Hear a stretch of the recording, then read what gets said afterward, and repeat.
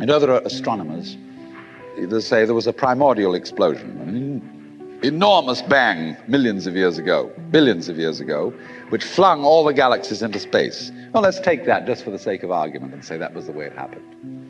It's like you took a bottle of ink and you threw it at a wall. Smash, and all that ink spreads.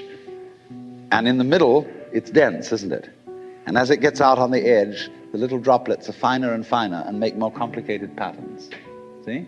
So in the same way, there was a big bang in the beginning of things, and it spread. And you and I, sitting here in this room, as complicated human beings, are way, way out on the fringe of that bang. We're the complicated little patterns on the end of it. Very interesting. But so we define ourselves as being only that. If you think that you are only inside your skin, you define yourself as one very complicated little curlicue, way out on the edge of that explosion, way out in space and way out in time. Billions of years ago, you were a big bang. But now you're a complicated human being.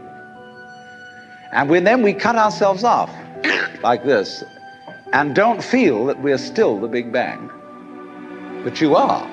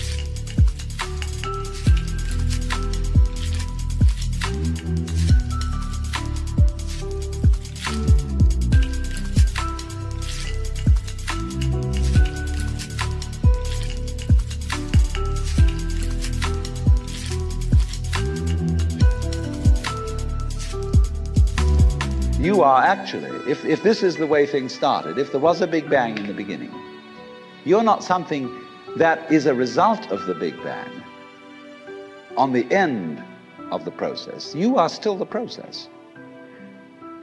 You are the Big Bang, the original force of the universe, coming on as whoever you are. See, when I meet you, I see not just what you define yourself as, Mr. So-and-so, Miss So-and-so, Mrs. So-and-so. I see every one of you as the primordial energy of the universe coming on at me in this particular way. I know I'm that too. But we've learned to define ourselves as separate from it. And so what I would call a kind of a basic problem we've got to go through first is to understand that there are no such things as things. That is to say, separate things or separate events.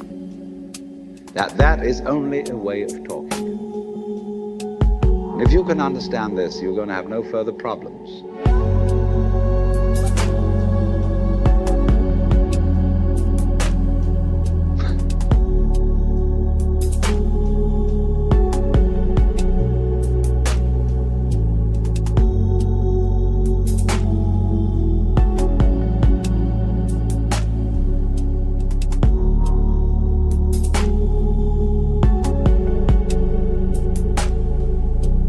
I once asked a group of high school children, what do you mean by a thing?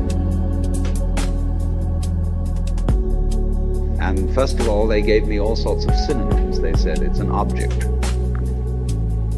which is simply another word for a thing. It doesn't tell you anything about what you mean by a thing.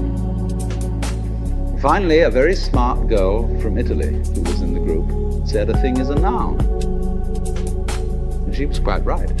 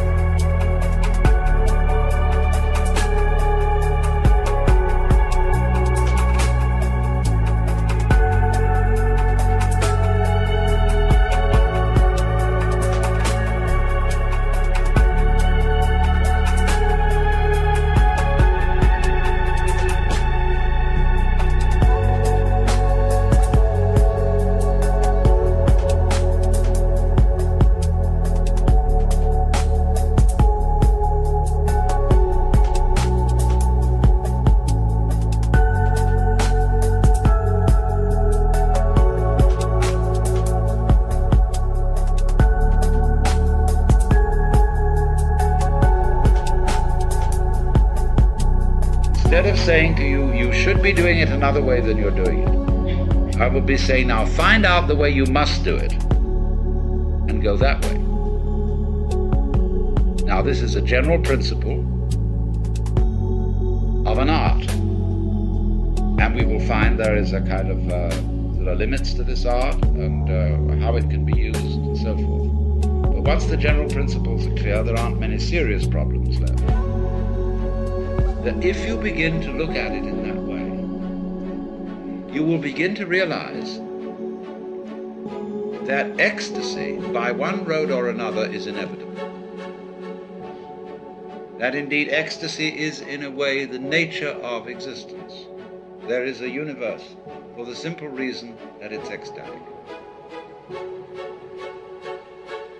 What else is all this fireworks about? It is just like music in this ecstatic thing going off.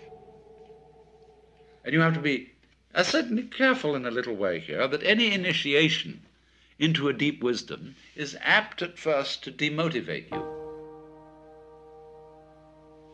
You think, what the hell am I doing? And all these projects, and building this up and that up, or doing something to save the world, or so on and so forth. Why, the whole thing is nonsense. Yes. If you stick there, that's what they call in Mahayana Buddhism the Pratyeka Buddha. That means the private Buddha, as distinct from Bodhisattva, who comes back into everyday life, as they say, for the liberation of all other sentient beings. Because when you know that all this is all right anyway, and that the situation is inevitable ecstasy, I mean, you're going to get it one way or another. Then you say, well, what was all the fuss about? You know? The fact remains that a lot of people just don't know that, and are really hating life, not knowing how to handle hate.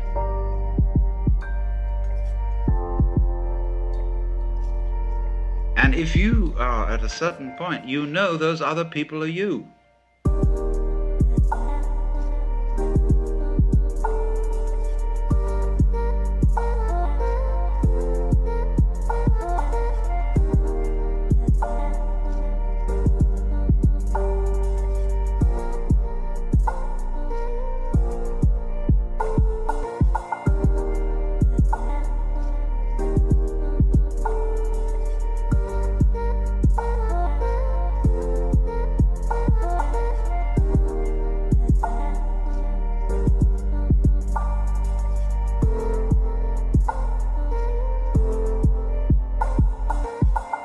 They're like you had an extended body and all these were nerve ends on the end of it, you see.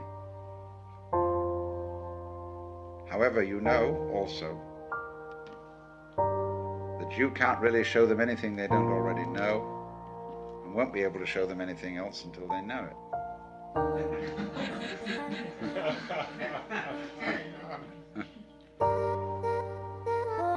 But then the question, what shall I do, has now disappeared. It should have disappeared in the beginning, because there wasn't any real I, there was just the happening.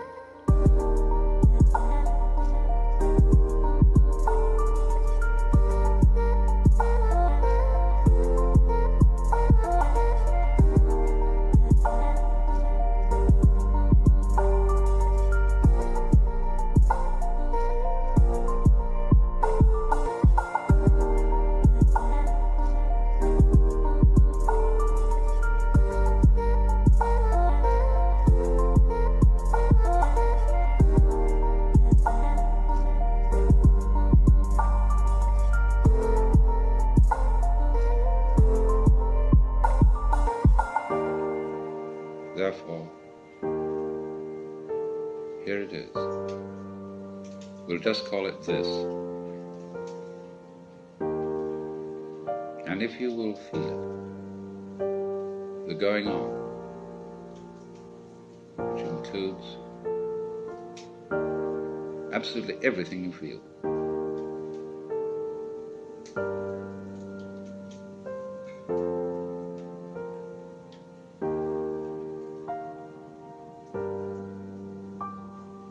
Well, whatever that is, it's what the Chinese call Tao,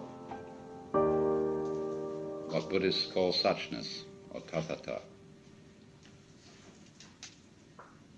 And it's a happening.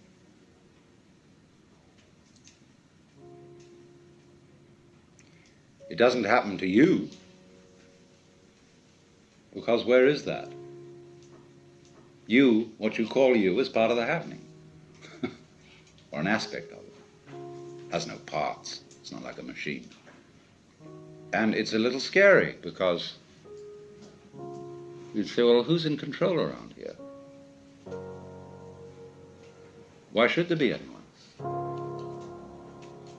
Now, that's a very weird notion we have, that processes require something outside them to control them.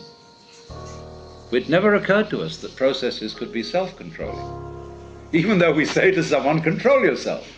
We can always, in order to think about self-control, we split a person in two, so that there's a you separate from the self that's supposed to be controlled. Well, how can that achieve anything? How can a noun start a verb? Yet it's a fundamental superstition that that can be done. So you have this process, which is quite spontaneous, going on. We call it life. It's controlling itself. It's aware of itself. It's aware of itself through you.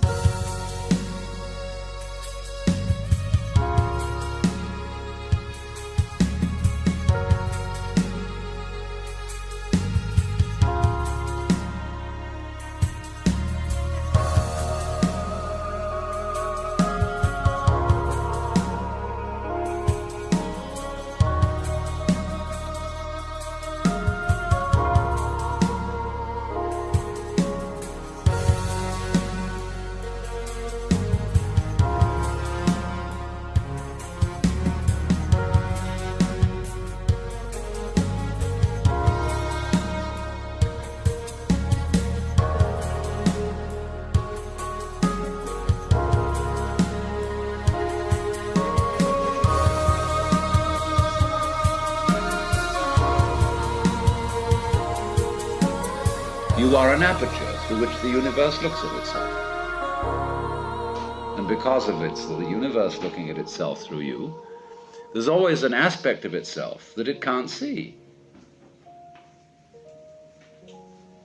So it is like that snake, you see, that is pursuing its tail, because the snake can't see its head, like you can't. We always find, as we investigate the universe, make the microscope bigger and bigger, and we will find ever more minute things. Make the telescope bigger and bigger and bigger, and the universe expands, because it's running away from itself. It won't do that if you don't chase it.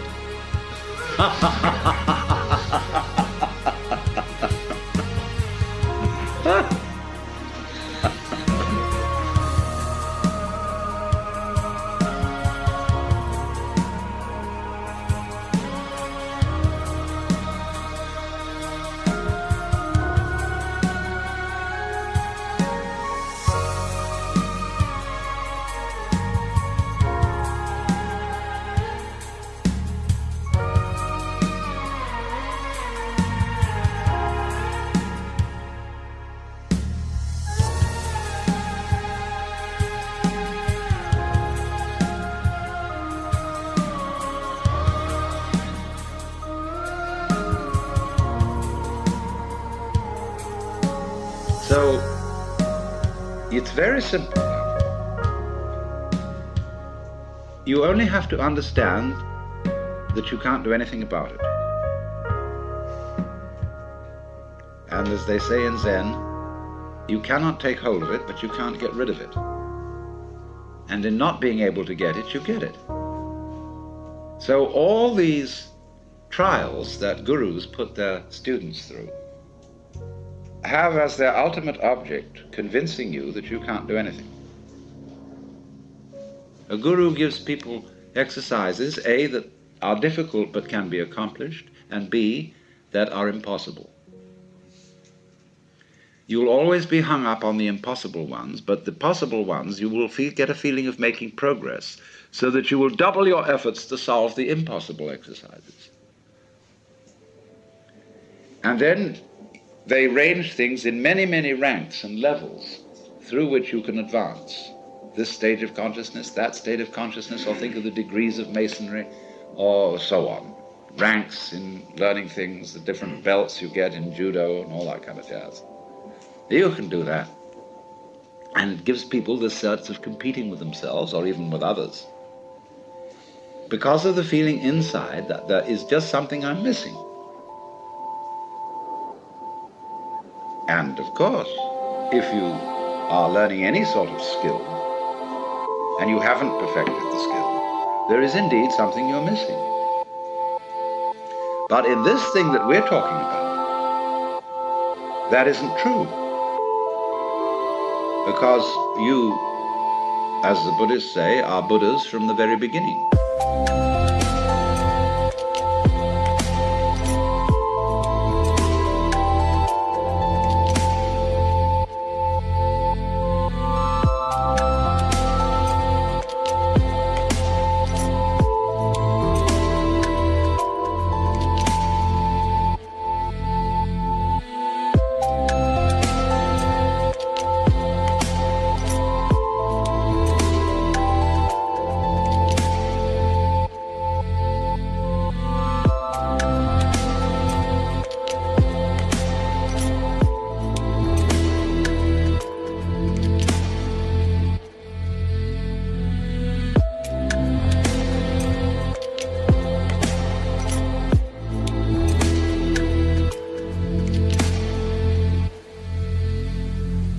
And all that searching is like looking for your own head,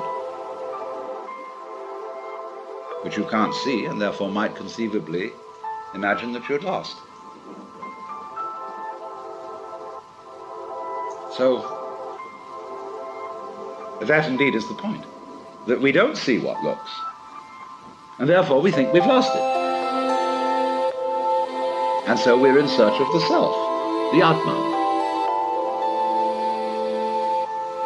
Well, that's the one thing we can't find, because we have it. We are it.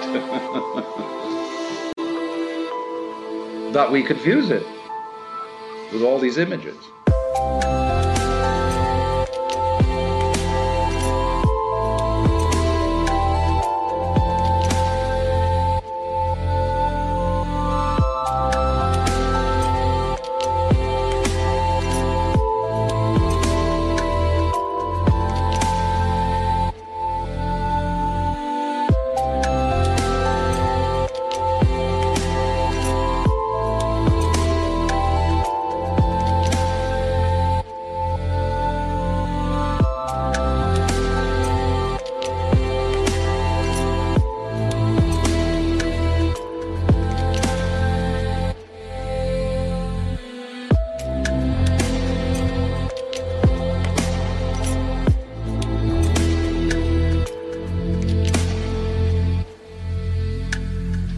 For one thing, the idea of a difference between matter and spirit.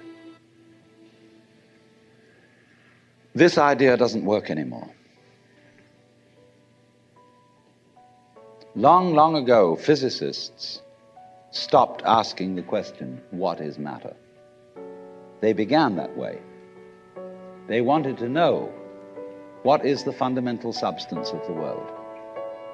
And the more they asked that question, the more they realized they couldn't answer it. Because if you're going to say what matter is, you've got to describe it in terms of behavior. And that is to say, in terms of form, in terms of pattern. You tell what it does. You describe the smallest shapes of it that you can see. Atoms, electrons, protons, mesons, all sorts of sub-nuclear particles. But you never arrive at the basic stuff, because there isn't any.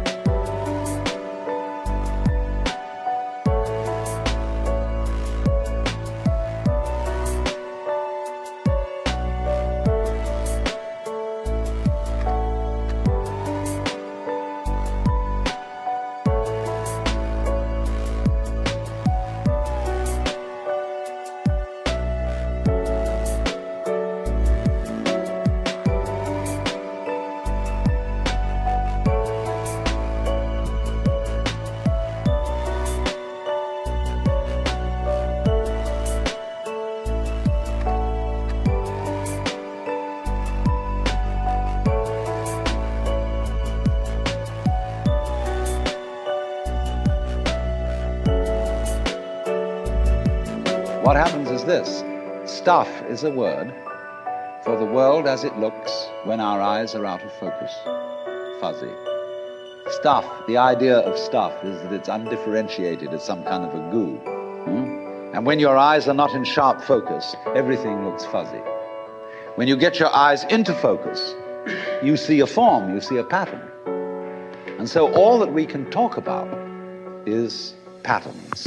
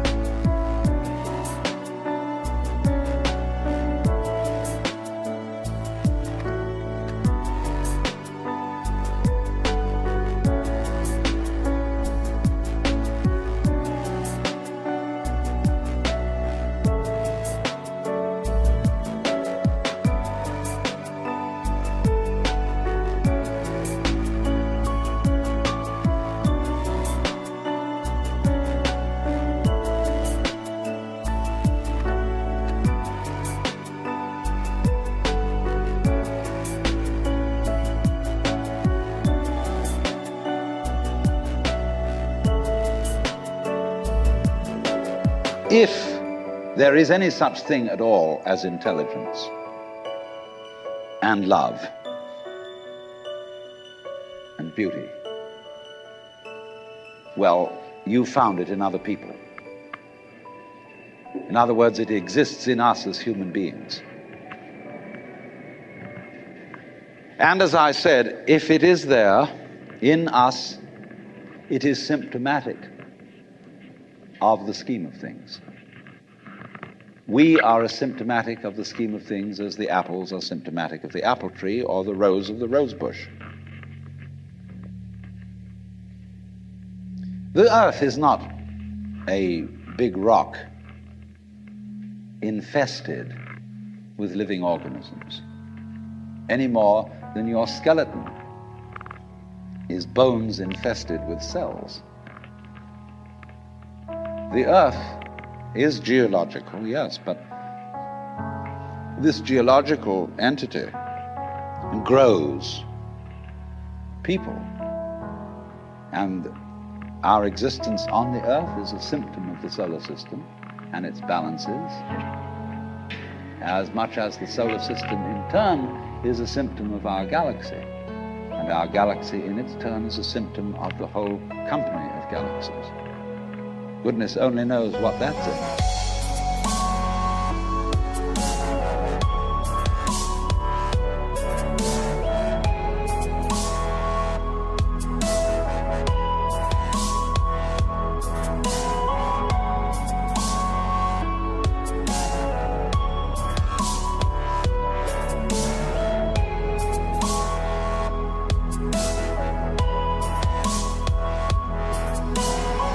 But you see, when as a scientist you describe the behavior of a living organism, you try to say what a person does. It's the only way in which you can describe what a person is. Describe what they do. Then you find out that in making this description, you cannot confine yourself to what happens inside the skin. In other words, you can't talk about a person walking unless you start describing the floor. Because when I walk, I don't just dangle my legs in empty space. I move in relationship to a room. And so in order to describe what I'm doing when I'm walking, I have to describe the room. I have to describe the territory. So in describing my talking at the moment, I can't describe this just as a thing in itself, because I'm talking to you. And so what I'm doing at the moment is not completely described unless your being here is described also. So if that is necessary, if, in other words, in order to describe my behavior, I have to describe your behavior and the behavior of the environment, it means that we've really got one system of behavior.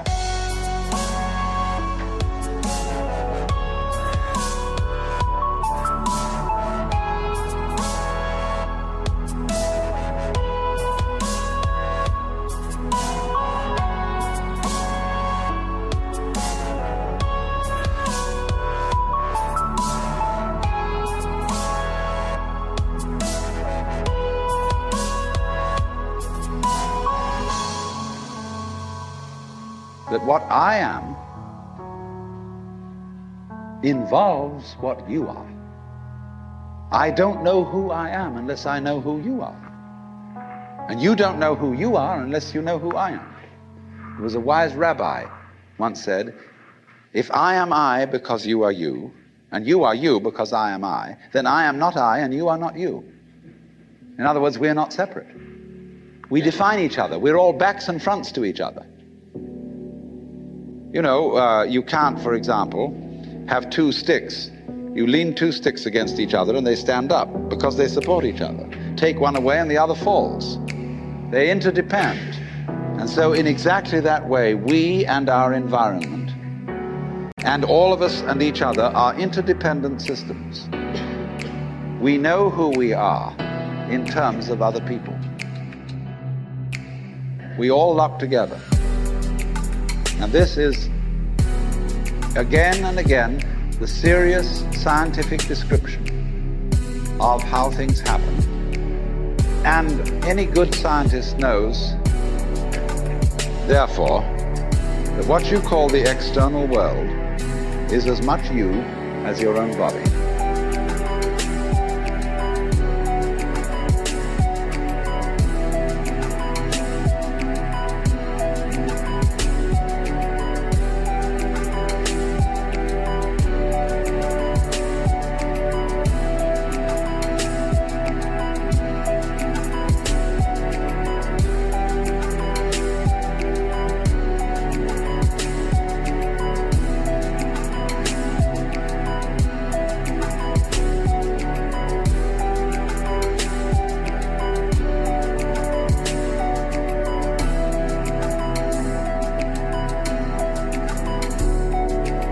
Your skin doesn't separate you from the world, it's a bridge through which the external world flows into you, and you flow into it.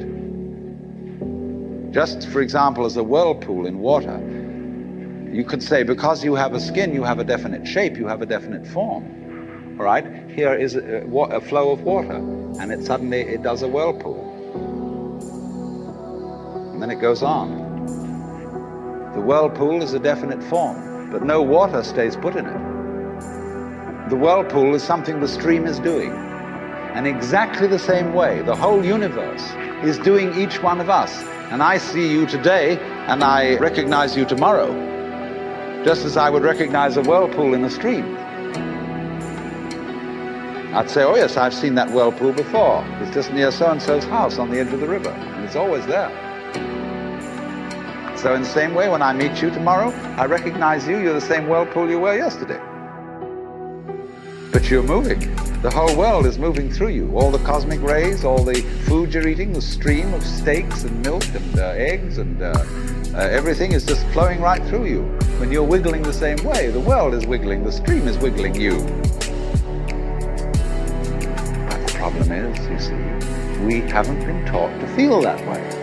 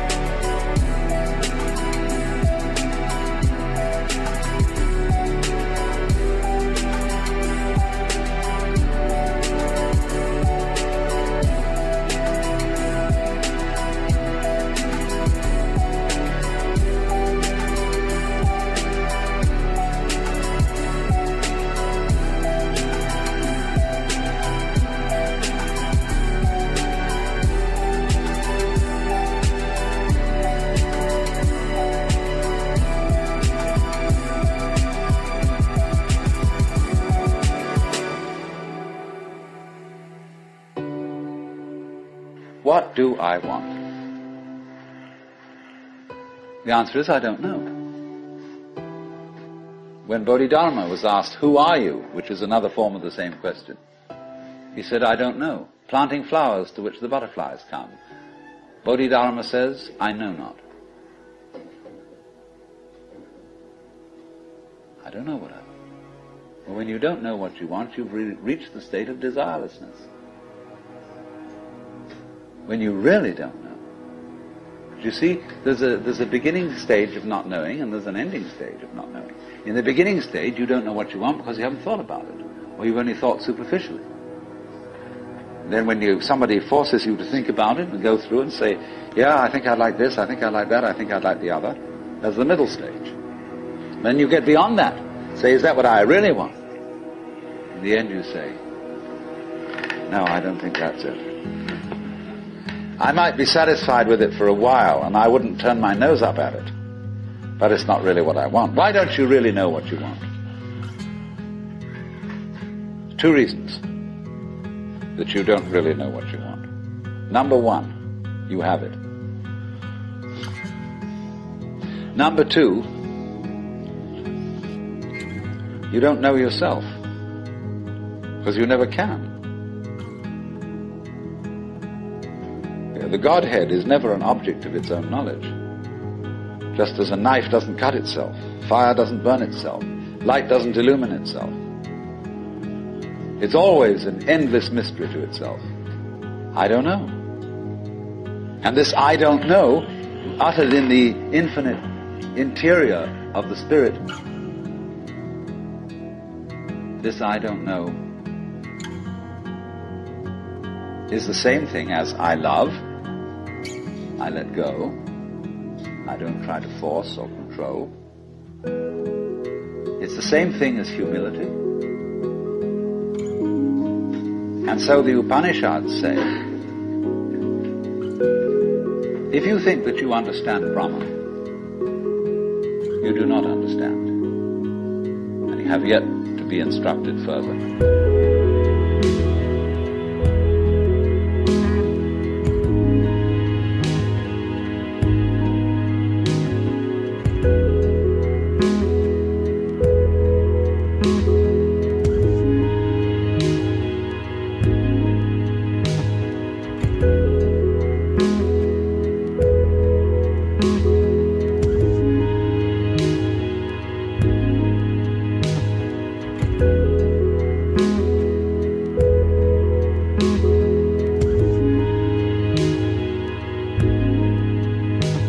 If you know that you do not understand, then you truly understand. For the Brahman is unknown to those who know it, and known to those who know it not.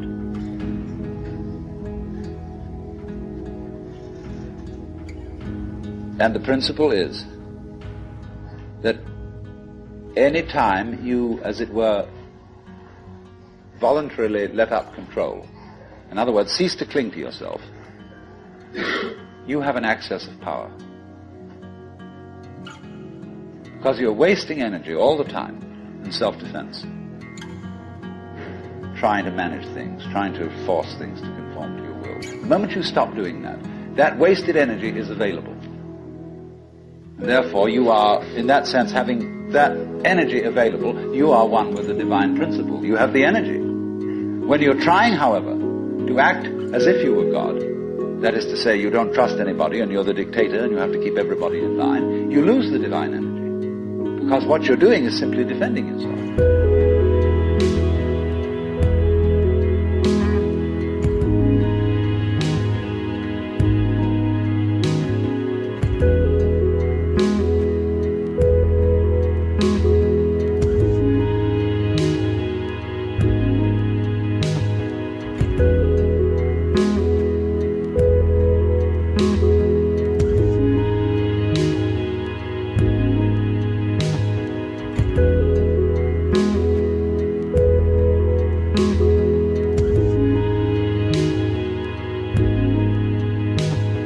So then, the principle is, the more you give it away, the more it comes back. Now you say, I don't have the courage to give it away.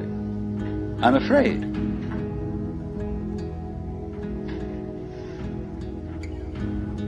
And you can only overcome that by realizing you better give it away, because there's no way of holding on to it. The meaning of the fact, you see, that everything is dissolving constantly, that we're all falling apart, we're all in a process of constant death, and that the world we hope men set their hearts upon turns ashes, or it prospers, and like snow upon the desert's dusty face, lighting a little hour or two is gone. You know, all that Omar Khayyam jazz. You know, the cloud-capped towers, the gorgeous palaces, the great globe itself, I, all which it inherits, shall dissolve, like this insubstantial pageant faded, leave not a rack behind. All falling apart. Everything is. That's the great assistance to you. See, that fact that everything is in decay is your helper. That is allowing you that you don't have to let go, because there's nothing to hold on to. It's achieved for you, in other words, by the process of nature. So once you see that you just don't have a prayer, and it's all washed up, and that you will vanish and leave not a rack behind, and you really get with that, suddenly you find you have the power. This enormous access of energy.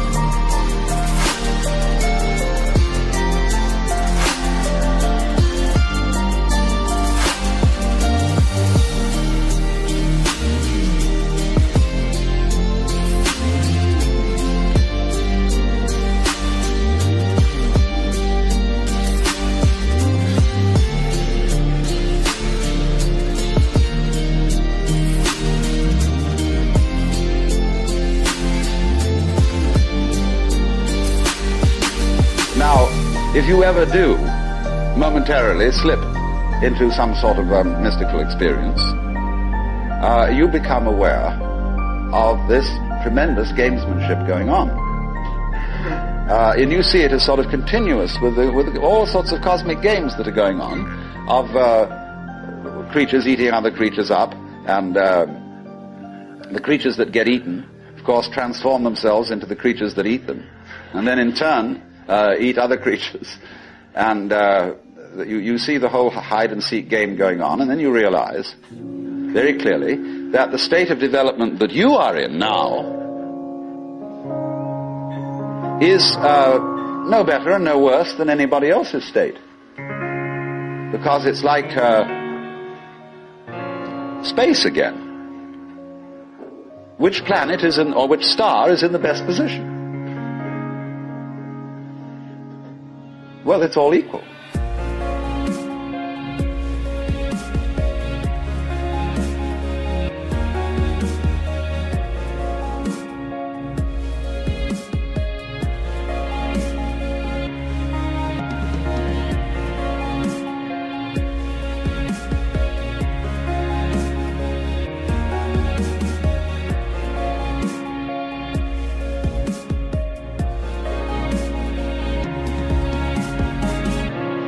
Any point on a sphere is the center of the surface of the sphere. So, in the same way, everybody, in all his behavior, whatever he's doing, whether we call him from a certain point of view sick, or whether we call him healthy, whether we call him good or bad, neurotic, normal, psychotic, sane, all the manifestations are just like the leaves on the trees. And in each being in a unique way is, as Christians would say, manifesting the will of God.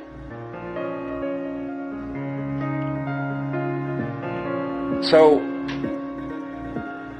There really, from that point of view, there is nothing to do to attain Buddhahood. Nothing at all.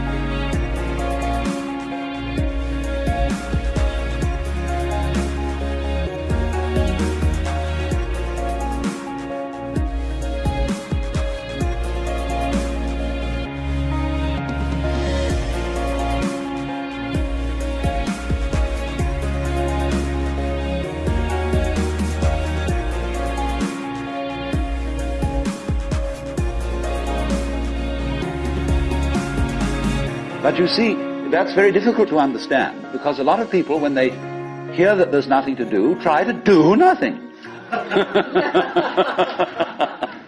And you can't. Because you are karma, and karma means action. You can't do nothing. But the thing you're looking for, or think you're looking for, is what you're doing. Is what's called you.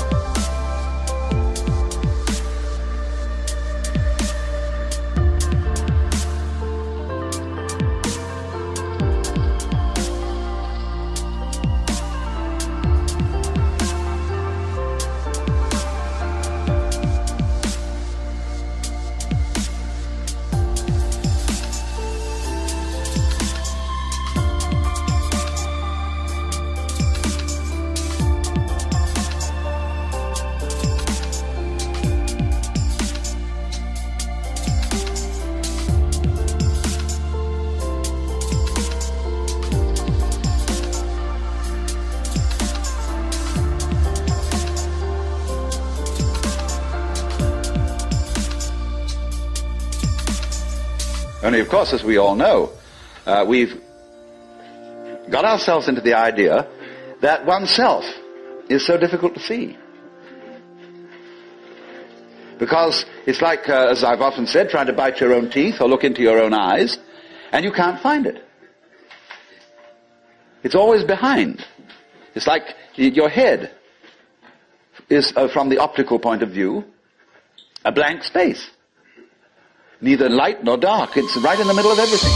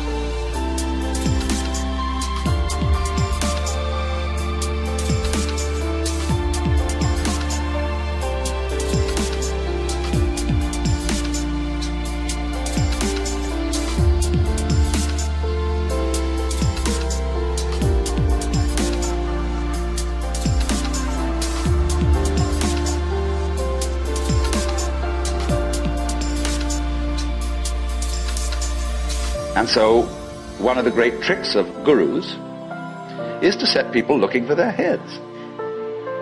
There's a famous story of a king in India in ancient times called Yajnadatta. And one morning he woke up and reached out for his mirror and brought it over. No head. He was looking in the wrong side of the mirror. And you know, he was kind of bleary-eyed and had a hangover. So he summoned servants and said, "Ye gods, I've lost my head. Find it." And they said, "But Your Majesty, it's there on your shoulders." He said, "It is not. I can't see it in the mirror. Nobody can show me my head." So they were rushing all over the place. looking for the head. Now the trick to that is, of course, that you are perfectly well aware of your head, only not in a form in which you expect to be aware of it. You expect to be aware of your own head in the same way as you're aware of other people's heads. But that wouldn't be true of you, because you've got an inside view on your head. You have an outside view on other people's heads, because, of course, you're taking an inside point of view. But the way in which you are aware of your head is in terms of what you are seeing and hearing. Because all sights and all sounds are what the nerves inside your head are doing. That's how to be aware of one's head.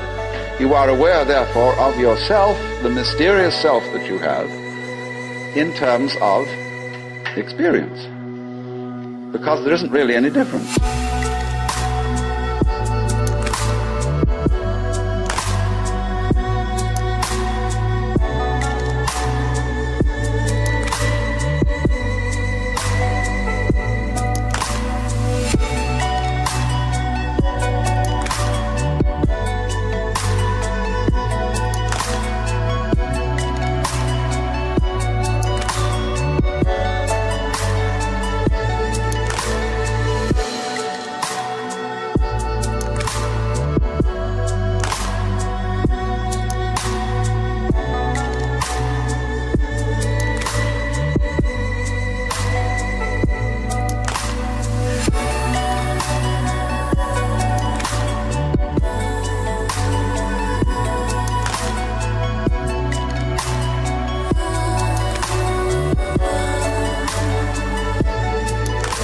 But that always escapes people, you see.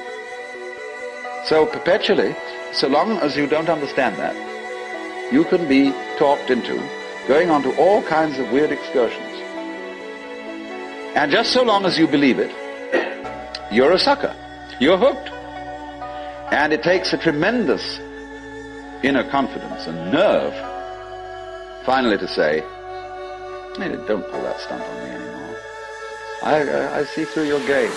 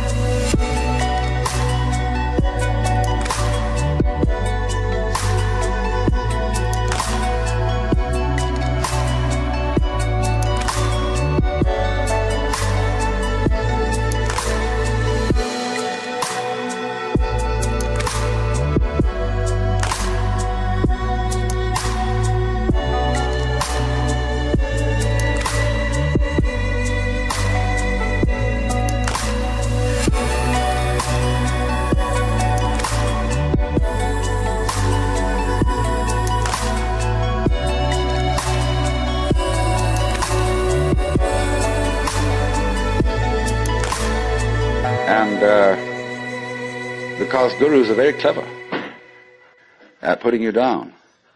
But they're just trying to see how strong you are. Testing you out. See if they can hoodwink you. So long as they can, you see, they're going to go on doing it. Because they're going to get you to the point where they can't do it to you anymore. Then they're a graduate. And so, one of Rinzai's students, after he saw through it, said, well, there wasn't much in Rinzai's Buddhism after all. Of course there wasn't. He said boldly and straight out, my teaching is just like using an empty fist to deceive a child.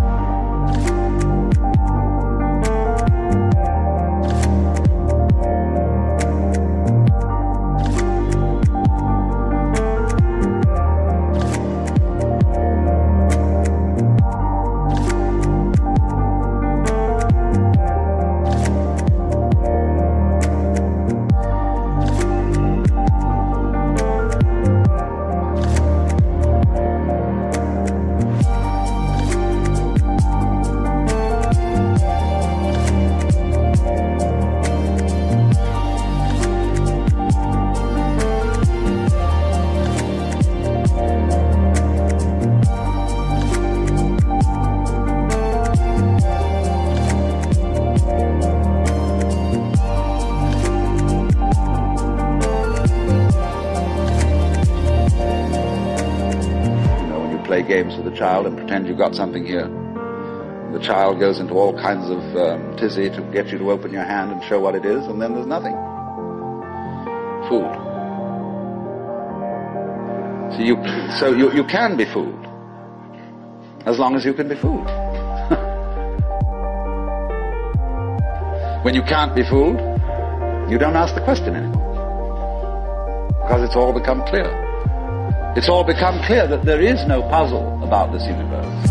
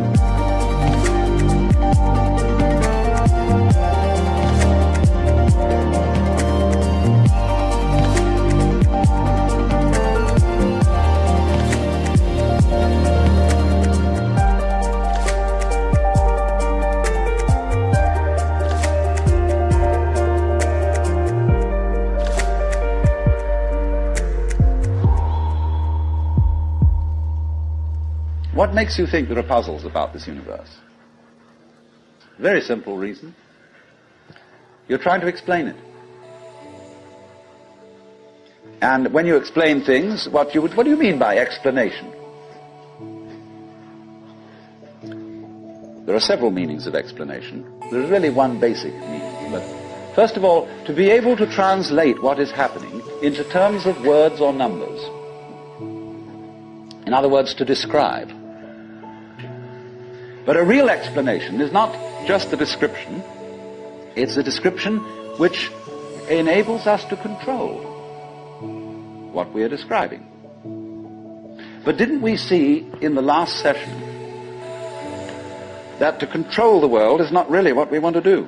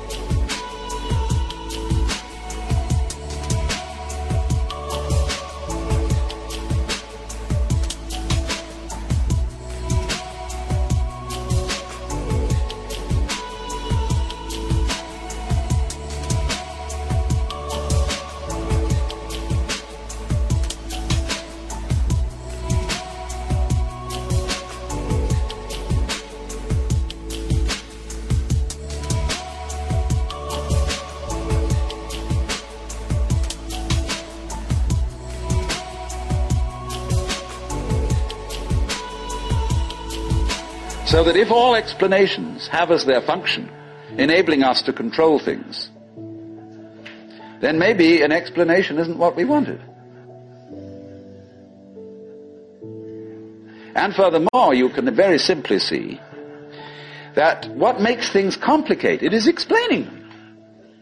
When somebody explains to you how a flower works, and he's a great botanist, and analyzes all the innards of a flower, and shows the channels, the fibers, the processes of reproduction, and so on that go on in it, everybody stands fascinated.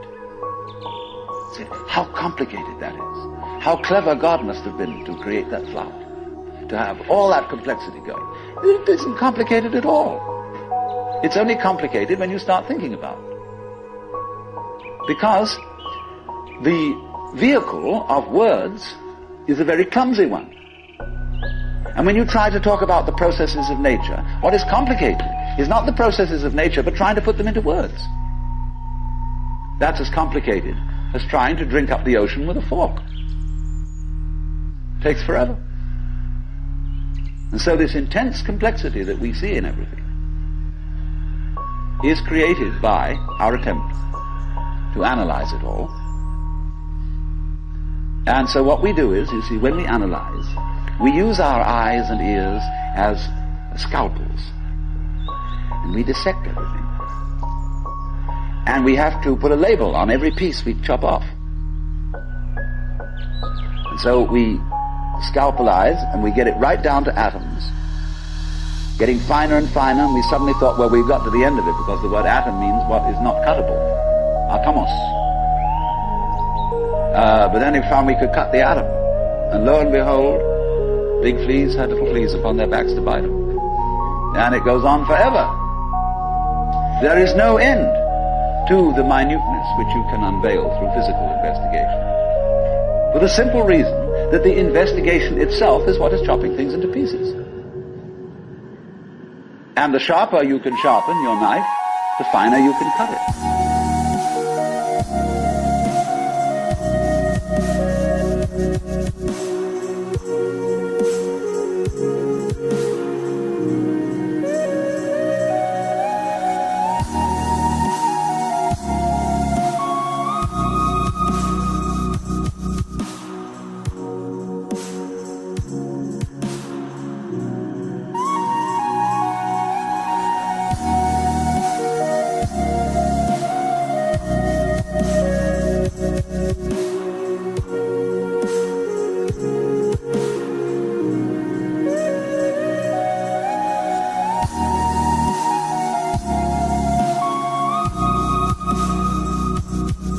And the knife of the intellect is very sharp indeed.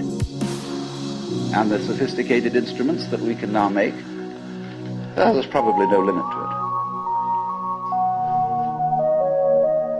But in a way, all that is vain knowledge. In a way.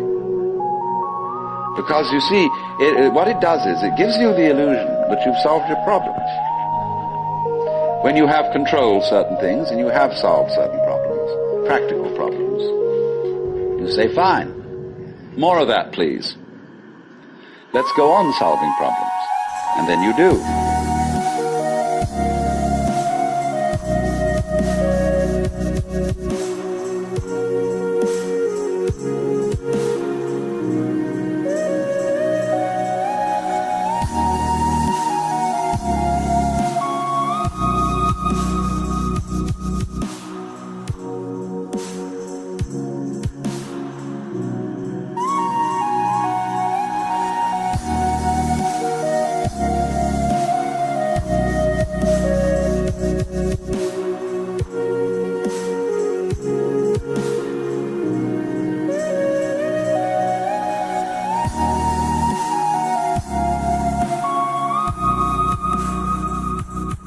Back in 1958, I was in Zurich, and there met a most extraordinary man by the name of Karlfried von Dürkheim.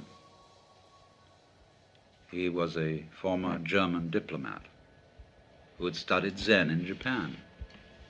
And when he came back after the war, he opened a meditation school and retreat in the Black Forest. And he said, well, I tell you what, a lot of my work has to do with people who went through spiritual crises during the war. And he said, you know, we all know that when a person's in an absolutely extreme situation and they accept it, there is a possibility of a natural satori. And that's what I mean when I was explaining that when one gets to an extreme, that is to say, to the point where you realize that there is nothing you can do about life, nothing you can not do about life, then you're the mosquito biting the iron bull. Well, so in the same way he said, look, you heard a bomb coming at you. You could hear it whistle, and you knew it was right above you and headed straight at you, and that you were finished. And you accepted it. And suddenly, there was this strange feeling that everything is absolutely clear. You suddenly see that there isn't a grain of dust in the whole universe that's in the wrong place. That you understand completely, absolutely, totally what it's all about. Because you can't say what it is. But he said in so many cases the bomb was a dud and they lived to tell the tale. Or he said you were in a concentration camp. You've been there so long that you gave up all hope whatsoever, ever getting out. You were just going through this miserable, boring, degrading grind, week after week after week. Nobody paid the slightest attention to you as an individual. You knew you would never get out, and you accepted it. And suddenly, something changed. This extraordinary feeling of freedom.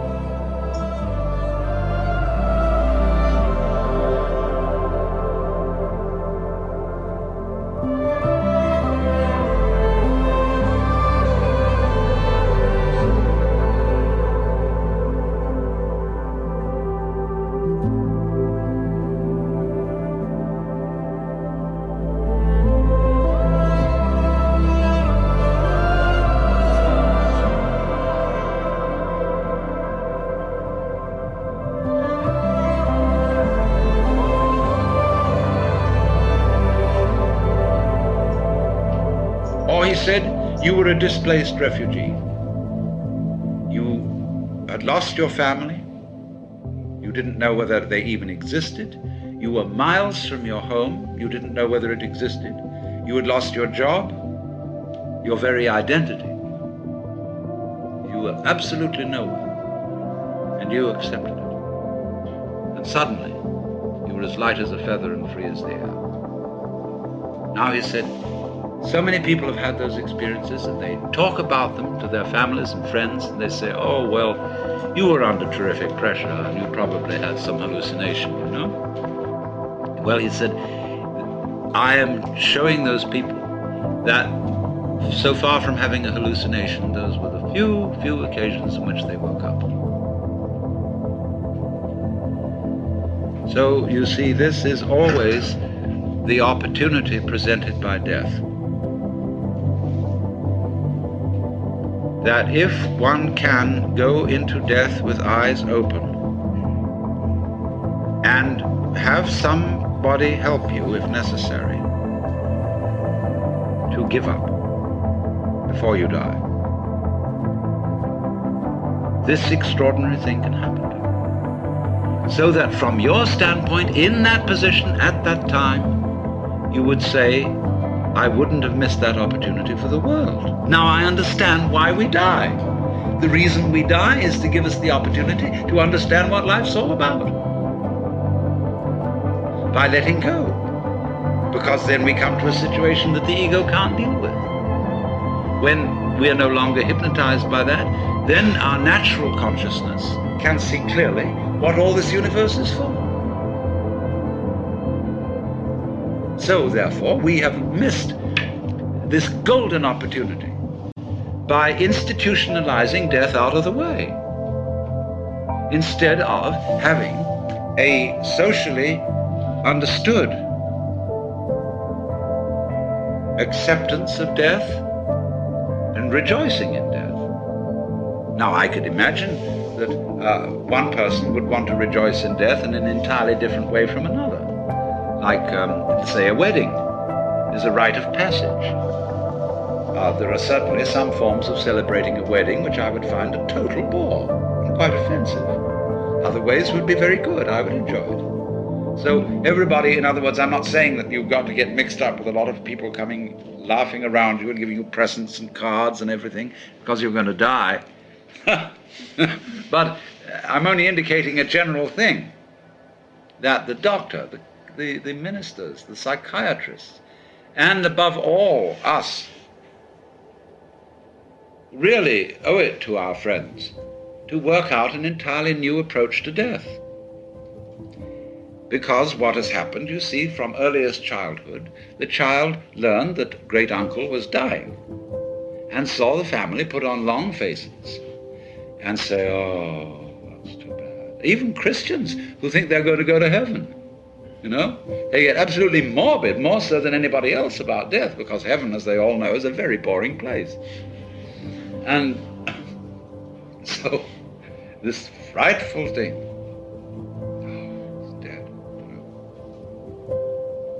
one understands that for the living, to lose someone you love, or even for a dying person to worry about what on earth my wife, my children, my whatever are going to do without me.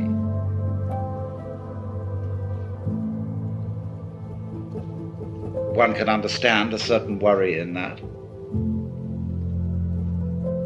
But nobody is indispensable. And there comes a point when you have to say, I'm sorry, but I am completely going to abandon responsibility for anything.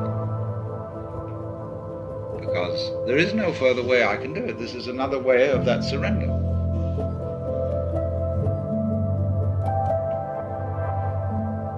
And then the curious thing that occurs is the moment all that is dropped, suddenly it dawns on you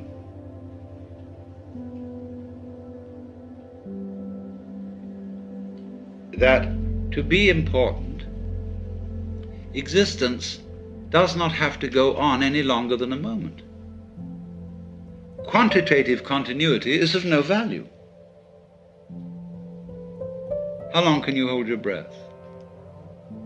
Who cares?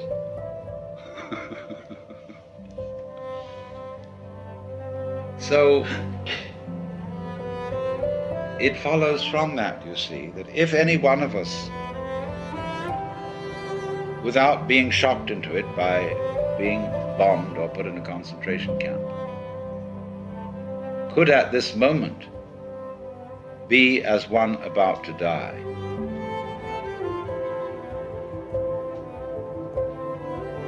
genuinely and honestly, we would understand the mystery of life. Because death is in a certain sense, the source of life.